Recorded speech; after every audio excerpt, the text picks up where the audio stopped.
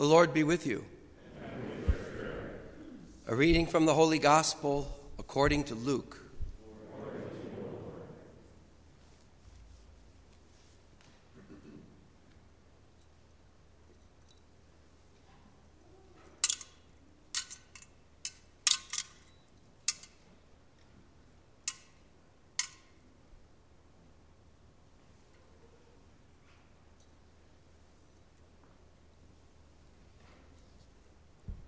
Since many have undertaken to compile a narrative of the events that have been fulfilled among us, just as those who were eyewitnesses from the beginning and ministers of the word have handed them down to us, I too have decided, after investigating everything accurately anew, to write it down in an orderly sequence for you, most excellent Theophilus, so that you may realize the certainty of the teachings you have received. Jesus returned to Galilee in the power of the Spirit, and news of him spread through the whole region. He taught in their synagogues and was praised by all. He came to Nazareth, where he had grown up, and went, according to his custom, into the synagogue on the Sabbath day. He stood up to read and was handed a scroll of the prophet Isaiah. He unrolled the scroll and found the passage where it was written, "The Spirit of the Lord is upon me, because he has anointed me to bring glad tidings to the poor. He has sent me to proclaim liberty to captives and recovery of sight to the blind, to let the oppressed go free, and to proclaim a year acceptable to the Lord." Rolling up the scroll, he handed it back to the attendant and sat down, and the eyes of all in the synagogue looked intently at him. He said to them, "Today, this scripture passage is fulfilled in your hearing." The Gospel of the Lord. Praise to you, Lord Jesus Christ.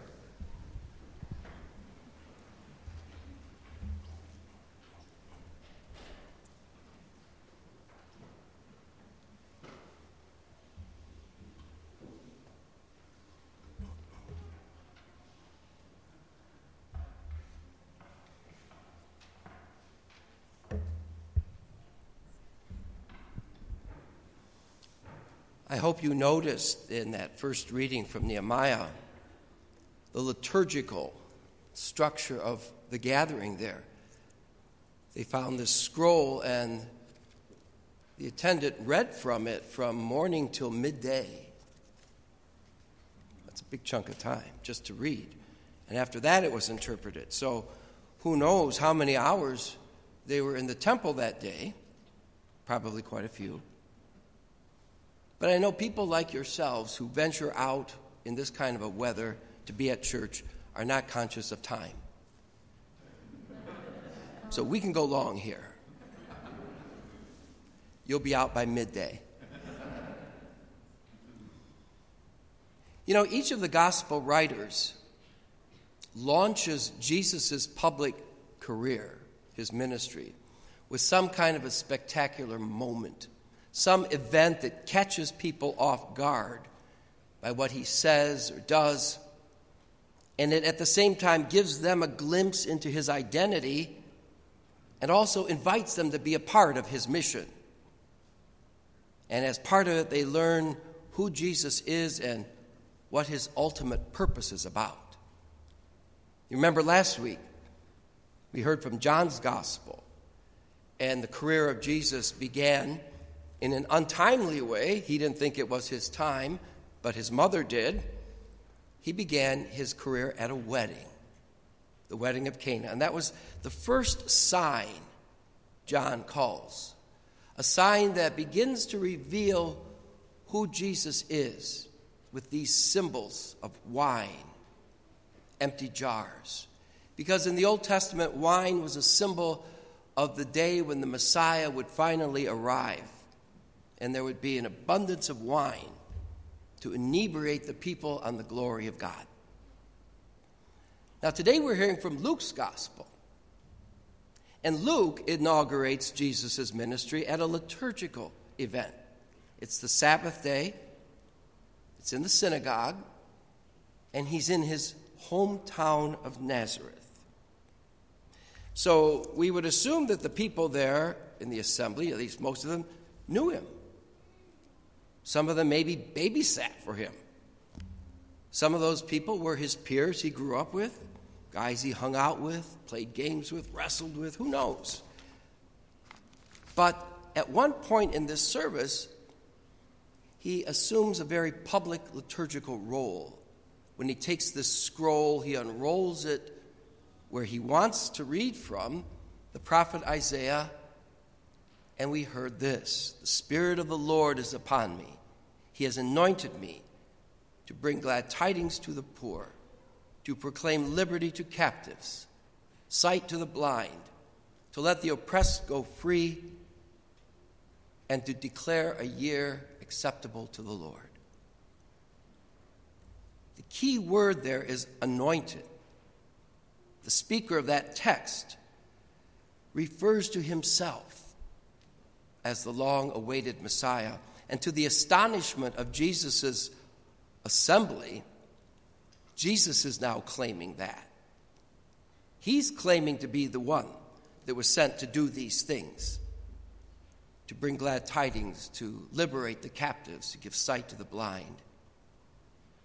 And if we were to continue reading on in Luke's gospel, where moments after that proclamation, it says people were just amazed. They are astonished. Some were very, very delighted because this was their hometown boy. He made good. But others were not so happy. They started to doubt. And maybe it was just too close for comfort. They knew too much about him. How could somebody like that be the one that we have been waiting for all of these centuries? So there's a mixed reaction to Jesus. And that's from the very start of the gospel, and it will be to our very own day. Some will accept him, some will not. But this whole public career that Jesus begins from that day on doesn't emerge out of a vacuum, just as he had 30 years prior to these 3. So during those years, what we call the hidden years of Jesus, something must have happened to shape him to the Messiah, or to that role that he's going to assume. Those hidden years were formative years. And maybe we've all heard the expression, "We are what we were when." We are what we were when. Basically, we're the product today of what happened in our past. So Jesus, like all of us, was shaped by circumstances in those hidden years. And while the Gospels don't give us real concrete details of what those were, I think we can speculate what some of those influences may have been, given what we know happened in those 3 years of Jesus' public service. For example, the idea of a nuclear family, like we know today, with mother, father, and immediate children, that did not exist in the time of Jesus. In Jesus' day, the family consisted of, mom and dad, brothers, sisters, aunts, uncles, cousins, distant relatives, if grandparents lived long enough, which they probably did not in most cases. So it was all of those people. And when we hear about Jesus' brothers and sisters elsewhere in the Gospels, it included all of those, his cousins. And apparently in this extended family that Jesus belonged to, He was not some solitary dreamer, some kind of a loner, but he hung out with lots of people, friends, relatives, because they all seemed to know him when he came to the synagogue that day. And we can't assume everyone had happy memories of Jesus that day when he shows up in the synagogue. He may have been very popular with some, I suspect with especially the marginalized kids, the ones nobody would play with, but maybe not so popular with the bullies, the ones who made fun of the outsiders, the not so popular kids. What else do we know? Well, we're told he was a carpenter, the son of a carpenter. And in the Greek, carpenter really referred to someone who was a builder. It wasn't just somebody who had a woodworking shop. It was someone who could have built homes, stores, synagogues. It was somebody who could have traveled. So it's very possible that he and Joseph were on the move wherever there was work. So it took them around, and it got Jesus out of that small little town of Nazareth, perhaps where he encountered other types of people, like the poor, or the people he noticed who felt so very crushed and oppressed by the oppression of the Roman government. And maybe it was during those years of travel that he first encountered blind people and deaf people, mute people, disabled people who had lost all hope of ever having a life that was quality. And he surely would have, if not seen, heard of the lepers. They were the most ostracized.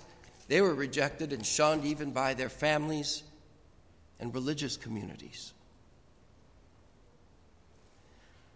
And maybe during those 30 years of growing up, he observed things like family squabbles,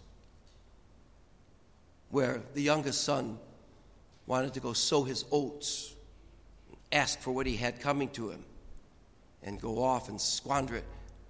Maybe that's what gave him the material for the parable of the prodigal son. He may also have heard of those notorious bandits from Jericho. Maybe he even met one. Maybe he was mugged by one, so that he could tell the story of the Good Samaritan with great passion and credibility. And if we look at some of Jesus' other parables, we can discern that he had a very keen observation for the natural world that was around him. Because, remember, he spoke of the lilies of the field that neither toiled nor spun, but they were arrayed like a king. He noticed the birds of the air. He paid attention to agricultural customs and practices so that he could talk about fig trees, mustard seeds, how to sow wheat. He must have also observed patterns in the natural world, how everything could be peaceful one moment, and then with very little warning, a terrible storm, violent wind and water suddenly emerged.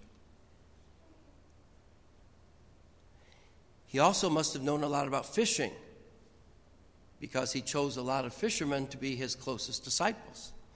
And maybe he even had a hand in the kitchen with Mary from time to time, because he knew how to bake bread. He knew how wheat had to be ground and dough needed to be kneaded and yeast necessary for it to rise. And we also know from the Gospels that from time to time Jesus would withdraw, set himself apart to be alone in prayer with his Father. He must have learned that in his early years as well. Maybe watching Mary, who Luke tells us pondered things over and over in her heart. Maybe he watched Joseph in prayer. And so he got in the custom of taking time to be by himself, to mull over all the things he was observing in life and try to find the hand of God in those events and in people's lives.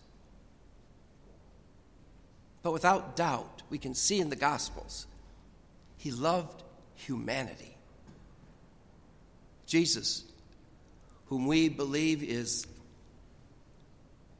God made flesh in our midst, the divine word, but also very, very human.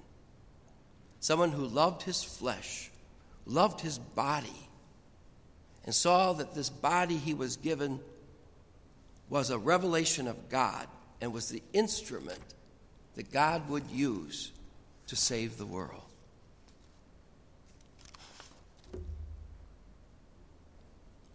Those are just a smattering of aspects that we can presume or think about from Jesus' early years, given what we know about the later years. And we might ask, well, so what? Why bother? Why bother looking at those? Well, I think one reason is that it demonstrates that Jesus, like all of us, was shaped by his environment and by the people around him. All of that is formative of who we are. And it's a powerful reminder to parents in their noble vocation that they have of making sure their children are exposed to those realities that are most engendering and enriching for their lives. But this also reminds us that we too have a past with good things and bad things, and all of those have come together to make us who we are today or who we don't want to be today. And it reminds me, and perhaps any of you old enough to remember the Baltimore Catechism, of what we learned when we were asked the question, why did God make me? And the Catechism said, God made us to know, to love, and to serve him in this world, and to be happy with him in the next. And we might add, to know, love, and serve one another in this world and in the next. So as we look at how our lives have unfolded in their hidden aspects and in their public manifestations, we see that the grace of God was there permeating those, bringing grace out of darkness, light where it was needed. Now we can strive to continue to do those very things, to know, love, and serve God in this world, to know, love, and serve one another in this world, so that we can all be happy with him in the next.